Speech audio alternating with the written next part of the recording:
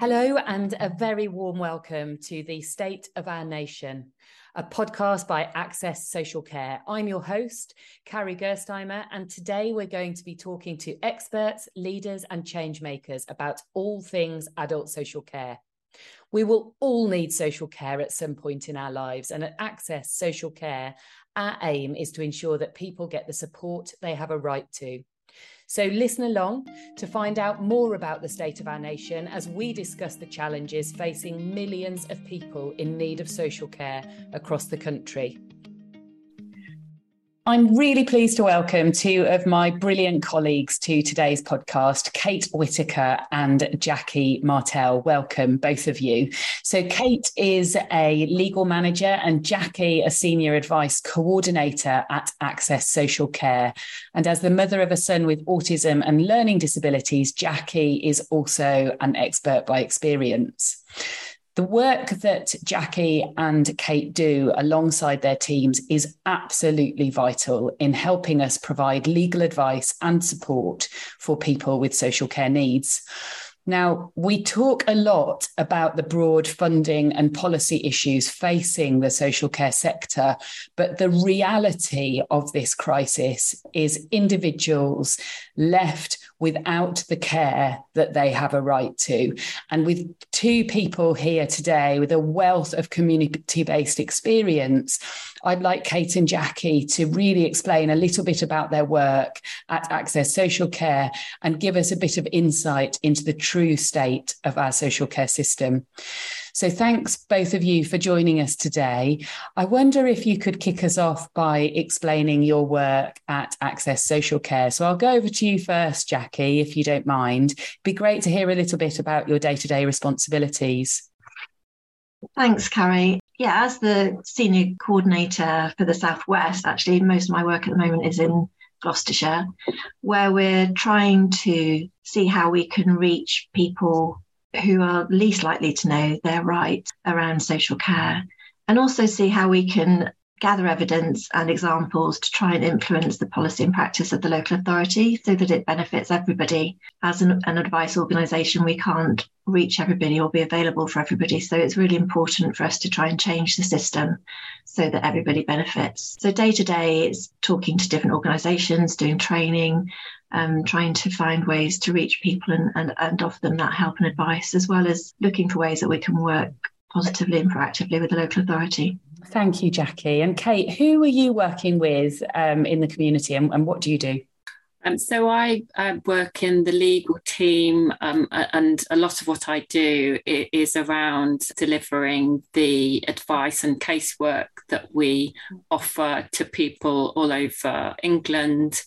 So people contact us who are individuals with care needs or from family members, or we hear of people through providers that raise the issues with us. And so it's all kinds of social care issues. And then often it spills into health as well because of the long-standing failures to meet people's basic needs. So we do that casework. We also, as Jackie described, want to help to bring about wider change with these issues. So we spot trends and themes in the casework that we're seeing for people. And so I'm involved in wider working with other organisations and with government to try and influence systemic change. So one of my areas of focus within the casework and the wider influencing and systems change is on an area called Transforming Care.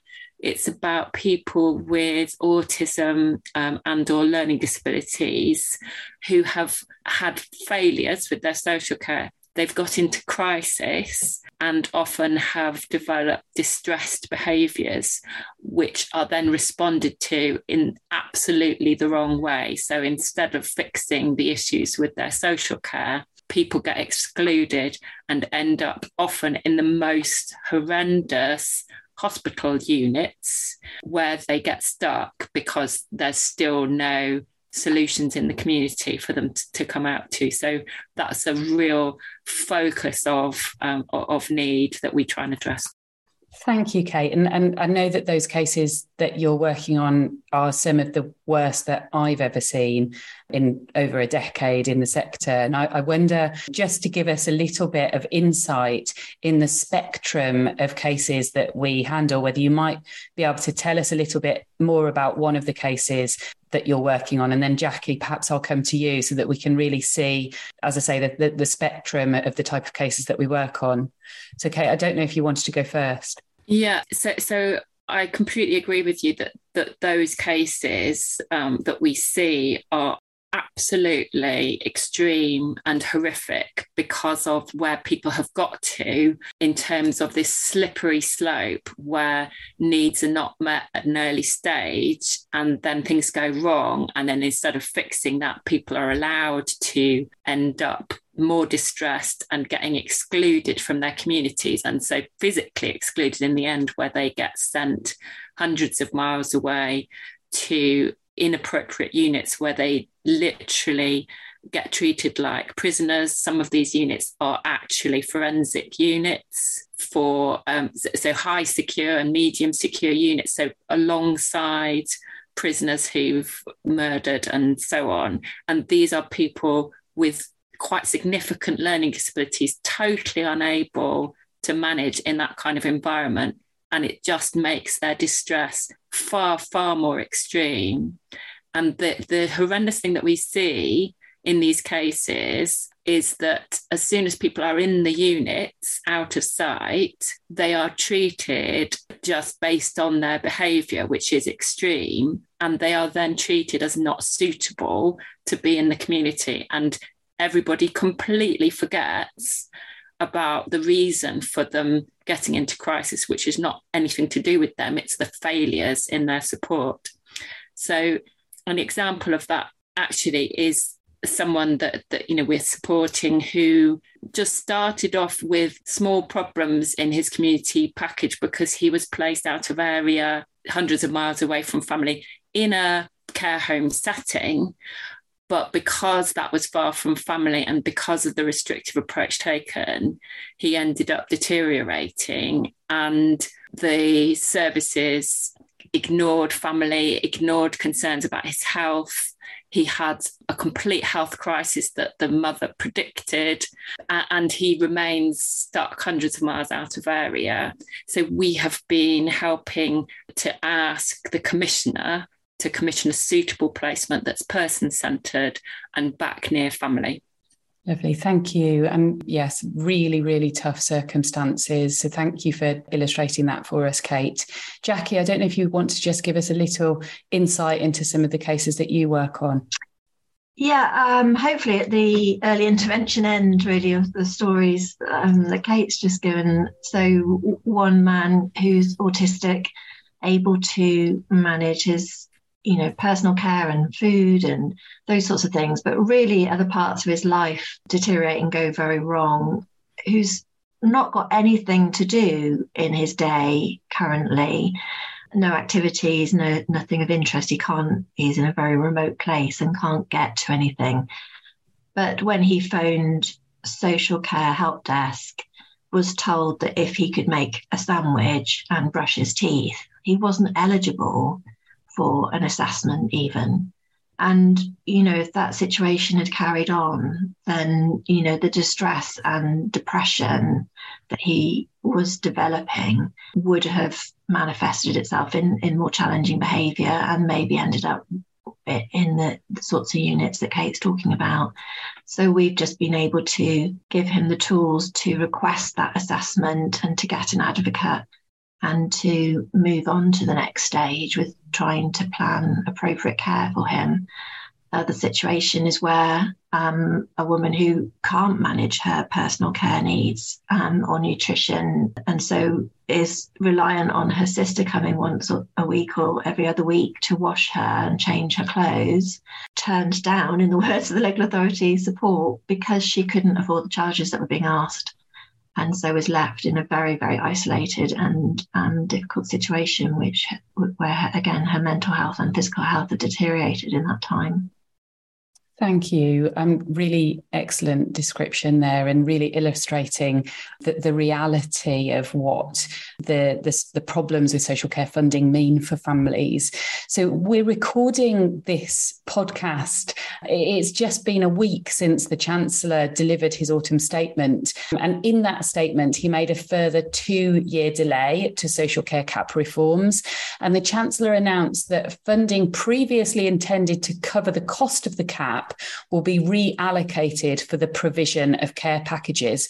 Now, alongside a potential increase in council tax, Hunt has calculated a £4.7 billion funding allowance for social care, which equates to just over £2 billion per year for the next 2 years. Now, given Hunt himself, as chair of the Health and Social Care Committee, said social care needed £7 billion per year as a starting point, the sector is quite understandably concerned that the budget did not go far enough to fix social care. So I'm interested to hear from you what you think the primary issues are that this will cause for the people trying to access social care. So Kate, perhaps if you'd like to kick us off. Yeah, well, exactly as you say, it's just clearly not enough money, and we really have to put it in the context of the unbelievable level of cuts that the government has been forcing local authorities to dish out since 2010. In real terms, adult social care spending in England has fallen by 6% per capita in that time. And so it just comes nowhere close to trying to address the profound impacts of those changes. So about a third, I think, of that cash is earmarked for tackling bed blocking. So people stuck in hospital because there's nothing arranged or available for them in the community, or in fact, in many cases, just because they haven't even had an assessment. So they stay in hospital, deteriorating really, really rapidly, which is a terrible false economy because it makes it so hard for them to support when they get out. So that focus on hospital discharge is really, really important.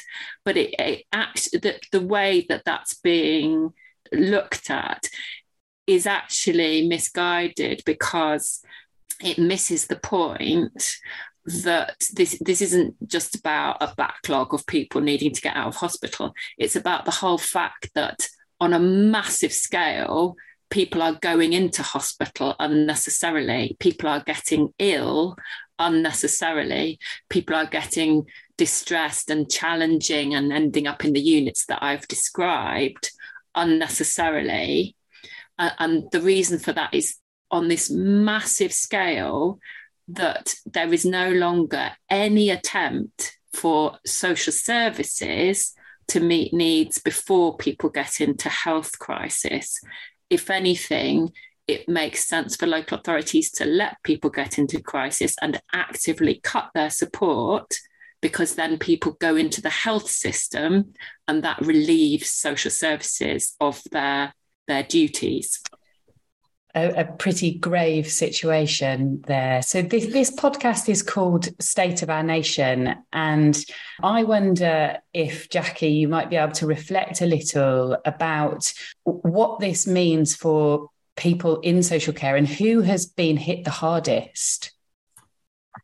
I think that the most vulnerable in the society has been hit the hardest, but I think it's starting to have an impact on everybody. For example, I don't think many people know that if you do have below the savings limit to get paid social care, you still have to make a contribution. And in Gloucestershire, for example, they charge people £29 million towards their social care. And £10 million of that is from people with learning disabilities, severe learning disabilities. So it will be from their benefits. So then they don't have the funds to pay for the basics. The cost of living crisis has hit them the hardest because of fuel bills and food bills are the biggest proportion of their need. So I think councils are balancing their budgets by charging the most vulnerable.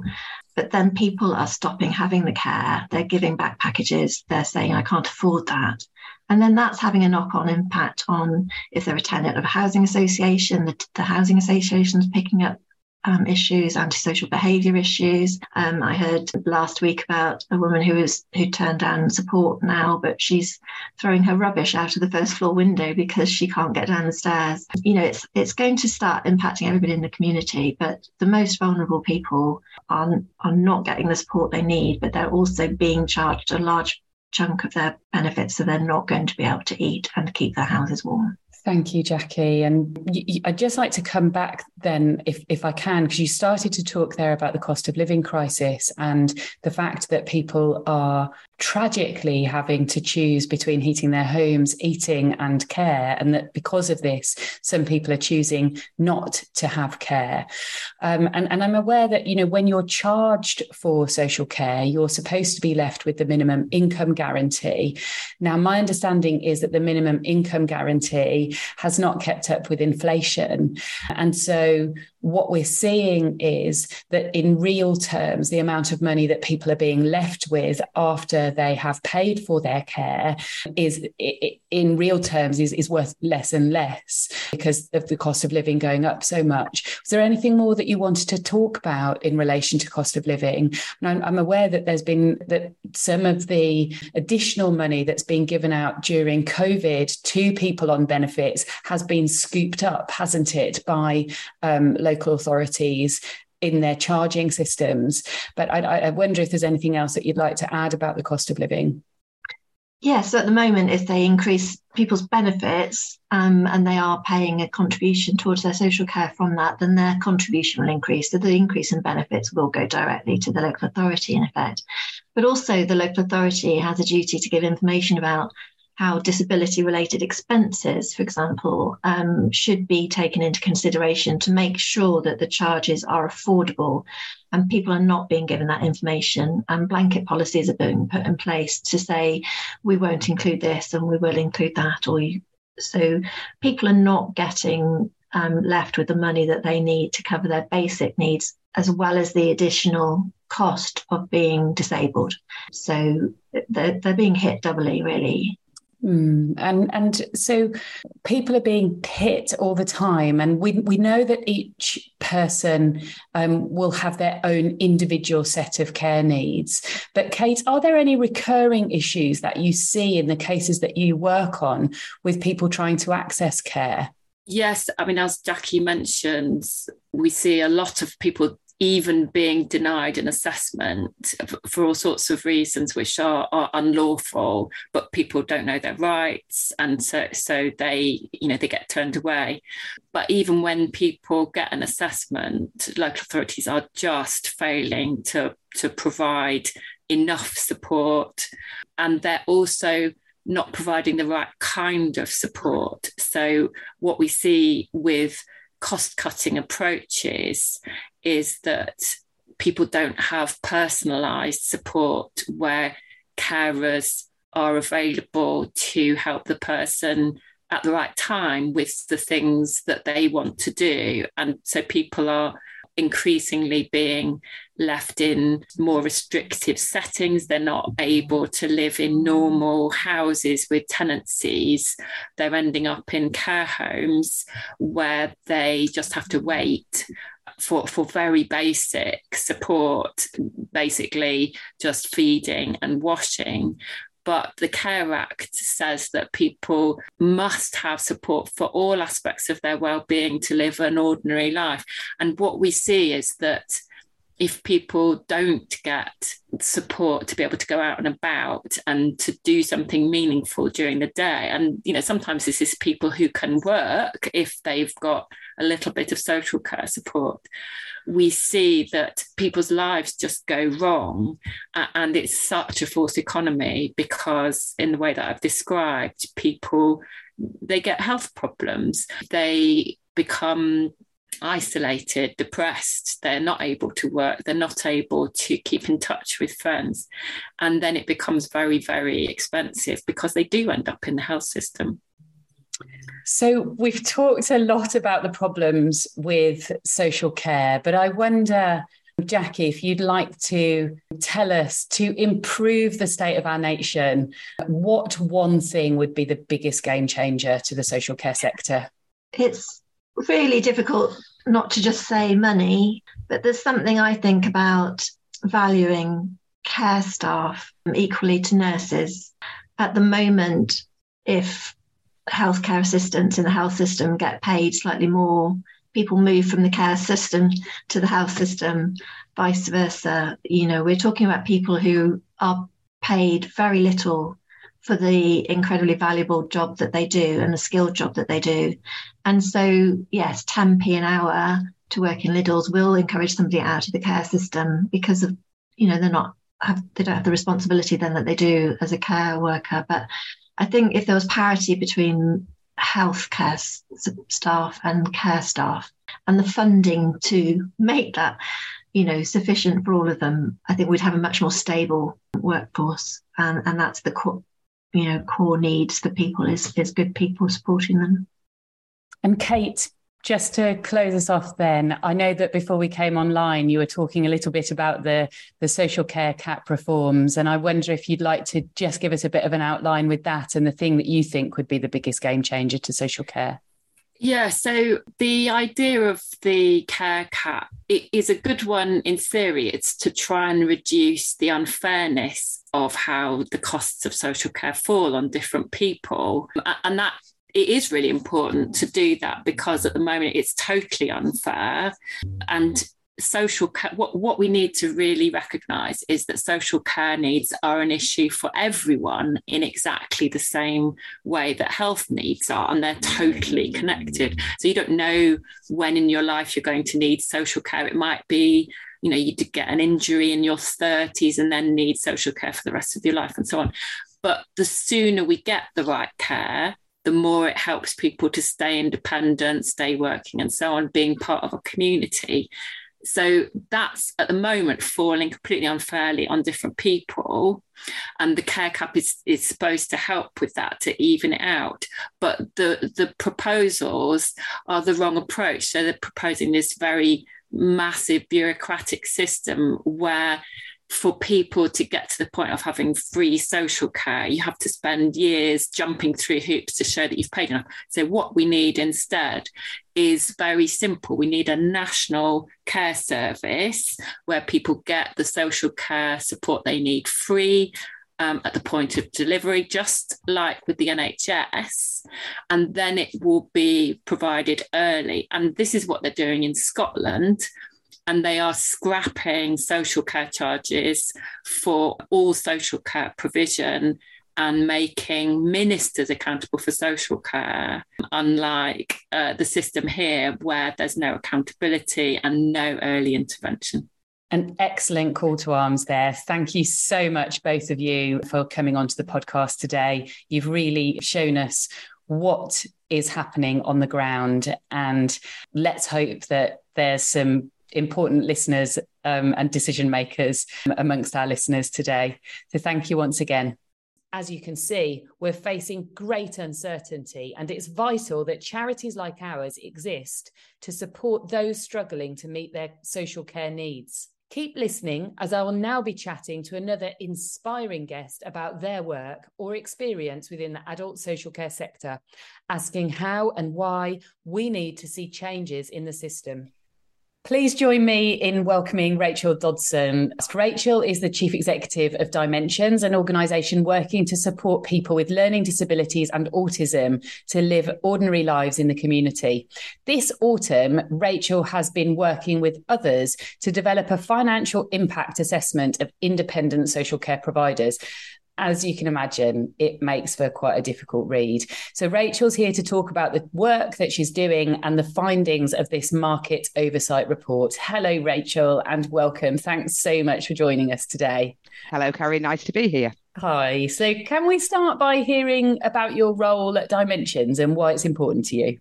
So I've been at Dimensions since June 2019. I joined as the managing director initially, and I became the chief executive in March this year. My work has always been in social care. It's what I've always done. So I'm starting off as a kitchen assistant at the age of 17 in an older people's home. So I've worked my way right up the ladder, I guess you could say. Excellent. And I've worked in a wide range of roles. So I worked for Birmingham People First for a couple of years, which is the self-advocacy movement for people with learning disabilities. And I also worked for the Care Quality Commission for 13 years and left there. And I decided it was time to go back into the world of providing support to people. I'm passionate about what we do at Dimensions. We're a very values-led organisation, and I see that right throughout the organisation like a stick of rock. We really live our values through and through, which is really important to me. It's a tough time in social care, but it's a great organisation to be part of. Thank you for that, Rachel. And yes, it is a tricky time, isn't it? But we'll hear all about that in a moment. So Dimensions, before we go into the Market Oversight Report, is a member of Access Social Care. And we work with your staff to help them feel more confident using legal language, and we provide advice and casework support to get better outcomes for people in your services. Could you just give us a quick explanation of why that work matters to Dimensions? We've been a member of Access Social Care for some time, but I think as things have got, it's always been an important organisation to be part of, but as things have got tougher, it's become even more important. So I know from my colleagues that our work with Access Social Care has seen some real great outcomes for people in terms of challenging funding decisions, commissioning decisions, and making sure that commissions are fulfilling their responsibilities under the Care Act. And I know that my colleagues describe the Access Social Care service, and I quote here, "The support they get is fantastic. It's a friendly service, really helpful to talk issues through with people who understand. You don't make people feel intimidated, and the legal team provides great support." So I think the confidence and the skill and the support you've given us and the help to challenge some of those decisions for people really does make people to have better lives, which is what we're all about here at Dimensions. Well, thank you, Rachel. I maybe should be paying you for that nice little plug there.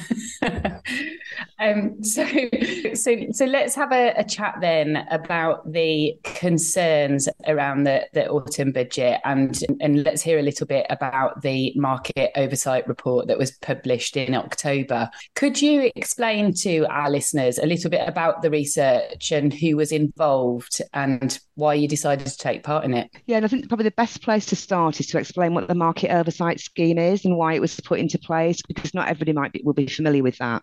So back in 2011, some people might remember, there was an organisation called Southern Cross. And Southern Cross provided services to older people, almost 30,000 older people. And Southern Cross found itself in financial trouble.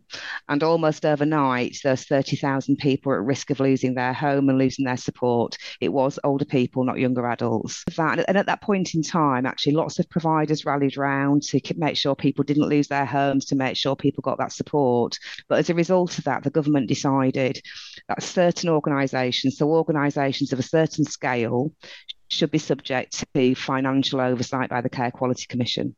And so the Market Oversight Scheme was put into legislation and regulation for those providers that were seen as being too big to fail. So for us at Dimensions, we support over 3,500 people. We have 6,000 colleagues.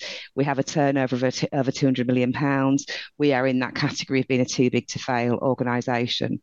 As I started saying at the beginning of this conversation, Carrie, times are really tough in social care. And I knew from talking to my fellow chief executives that we were all facing some really financial challenging times. Clearly, financial data is quite sensitive. It's not something you want to openly share with others. So myself and some other chief executives came up with the idea of commissioning Cordis Bright to carry out some independent research to try and really understand if the financial challenges we were talking about were real. So we commissioned them to collect financial data and data about our staffing levels and turnover, those sorts of issues, uplifts from a number of people in that Market Oversight Scheme. So almost 70% of the providers in the Market Oversight Scheme took part. And when I say 70% of those providers, I mean the providers that are called specialists in the CQC Market Oversight Scheme, because we're the providers that provide support to working age adults with learning disabilities and autistic people. In terms of the organisations that took part, like I say, it's almost 70% of those big organisations. Between us, we have £1.8 billion of turnover. We employ over 43,000 people and we support 29,000 people. So in terms of our scale, the report is authoritative in terms of its findings because it's so large scale in terms of our size. And why did we do it? We wanted to really be able to try and do something that would make a difference. There's been a lot of reports, whether it's the CQC State of Care report, the Skills for Care report that's highlighted the plight of the sector. We wanted to be able to contribute to that and really show the evidence of the impact of many years of severe underfunding in the social care sector. And I guess for me, if I think about the Einstein, definition of insanity, you keep doing the same thing over and over again and expecting a different result. We wanted to demonstrate that really, I guess that's where we are in some ways. So tell us a little bit more about what the report has found then, Rachel. I mean, there's some pretty damning stuff in there. And as I said at the start, it made for quite a difficult read. Perhaps you could tell us a little bit about the financial settlements and what that means for you in the context of inflation and cost of living and increased costs for care providers. Of course. And whenever I start talking about this, I remind people that whilst we're talking about people's finances here, behind this lies the lives of people with learning disabilities and autistic people and their families. So whilst this report represents financial, instability in the sector and those issues, we have to remember that at the heart of this is about people's lives. Thanks for bringing it back to that, Rachel. And we earlier just heard from Jackie and from Kate in the legal team really explaining what this means, what the social care funding crisis means for individuals and the people that they work with in communities. But yeah, it's really important to bring it back to that. Thank you. Yeah, no, that's absolutely fine. I think we just have to keep that in our minds. So what it finds is that uplifts from local authorities over several years have not kept up with statutory increases. And by statutory increases, I mean increases to the national living wage, which of course is welcome. We all want people to be paid as much as they can. But the funding from local authorities, which of course is predicated on funding from central government, has not been able to keep up with those statutory increases. As a result of that, a number of organisations are expecting to be in a deficit by the end of this financial year because of those years and years of underfunding. People have been able to draw on their reserves. They've been able to access other pots of money, if you like, through their reserves. That's not a sustainable position for any organisation. It finds that there is really high levels of agency use. So agency costs have trebled across all of those provided in that scheme in the last 3 years. And back to my point about this is about people. Of course, agency costs are an unwelcome cost. They're a much higher cost for providers, but the impact of that on the people that support is about potentially inconsistency of support because you've got different people coming through the door. And we all know how important it is that people get consistent support in terms of helping them develop skills and get on with their lives. Knowing people that know you well is really important. And also just from a human dignity perspective, isn't it? If you're having personal care and having a complete stranger coming into your house to deliver it because it's agency staff, that's extremely difficult for people, and even more difficult if you have a learning disability or if you have autism, because that stability is so important to people's lives, isn't it? Absolutely, it is. And particularly think about things like communication. A lot of people communicate in a particular way. Having someone supporting you that understands that is really critical. And I think I've got my morning routine that I like in a certain way. We all do. And having someone who doesn't understand that and might do it different ways is really difficult for people. So absolutely, the dignity and respect point is really important. And I think, the outcome of this is some people start having to serve notice on people's supports packages or contract handback as it's known. And that will always be the last resort for all organisations that took part in this research, I'm sure. But that will be the reality, because unless there is funding from central government to help local authorities fund providers properly, we're going to find ourselves in this circle that just keeps going round and round. And we're really starting to hear that from our members. It's definitely not just the larger providers that are experiencing that. We've heard that lots of our members are struggling to staff their services and are having to go back to local authorities to say, we just can't continue to run this service. So yes, it is quite a scary time, isn't it? And I think lots of us that have worked in the sector for decades, I'm hearing a lot of people say, I've never known it to be this bad. So I'm curious to hear, Rachel, in the context of you saying that you've been doing this report, there was a mention of social care in the autumn statement. It was back on the agenda again. The government is saying that it's concerned that a lack of care provision is causing what they term as bed blocking in the NHS, or the inability to discharge people from hospital settings. I'm curious what you think about that autumn statement, considering the findings in the market oversight report. Will that budget do enough? Of course, any additional funding is always welcome, but I'm mindful that the Health and Social Care Select Committee, under Jeremy Hunt's leadership, identified that we needed £7 billion per annum of investment in social care to really fix these problems that have been ongoing and chronic for a long time. It's not like this has just happened. This is a build-up of years of underfunding in the sector.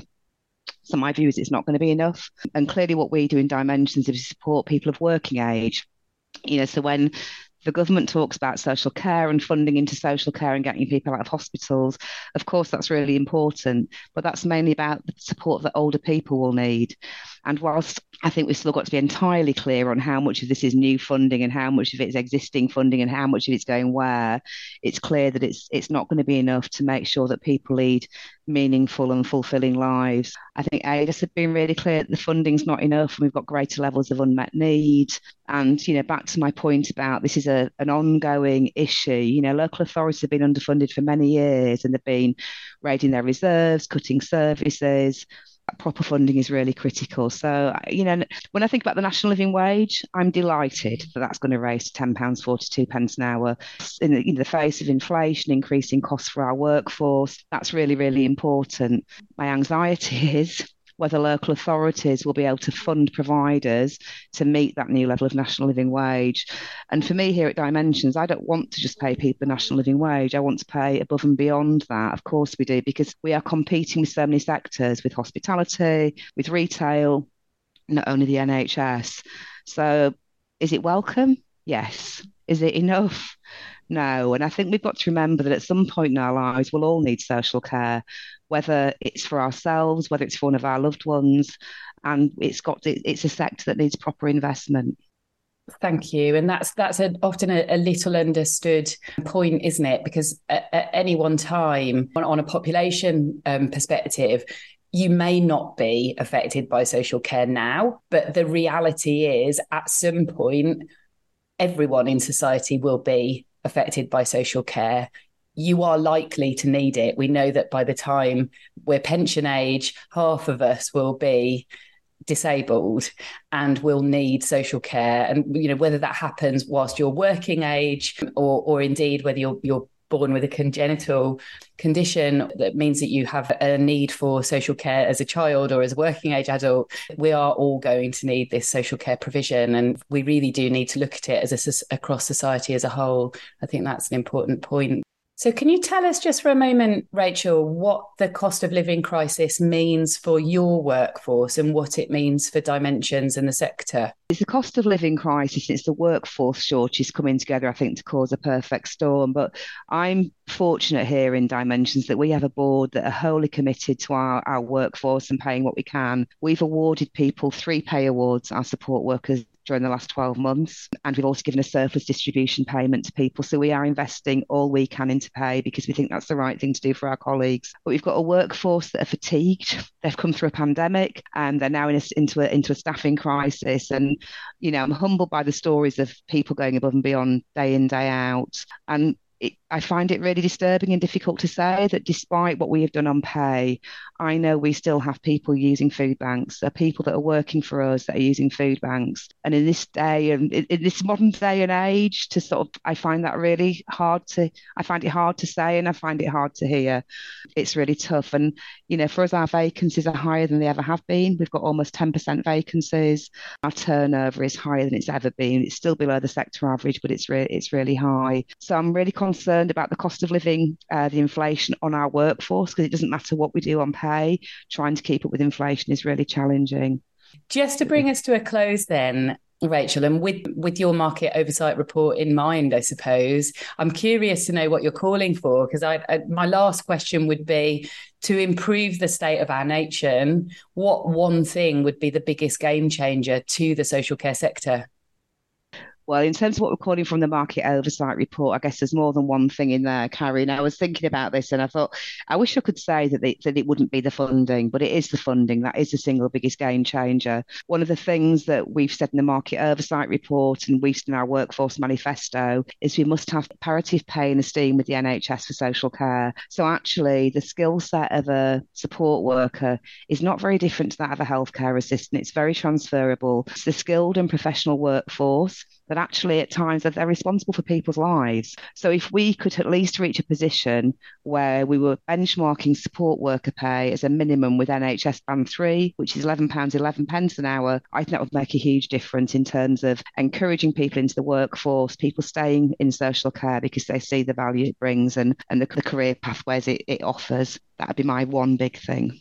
Really clear. Thank you, Rachel. And obviously making sure that money's ring fenced from central government or through to local authority and through to providers to make sure that really happens. So absolutely. Thank you. I'm really grateful that you've joined us today. Such an important report. So thank you for doing that on behalf of the sector. And let's hope the decision makers are listening to the podcast today and you're getting your message out there to the people that matter. Thanks again. Great. Thank you. Thank you for listening in to this month's episode of The State of Our Nation. For more information, please go to www.accesscharity.org.uk and follow us on Twitter at AccessCharity1. At a time when the third sector continues to struggle in the face of economic uncertainty, your support has never meant more.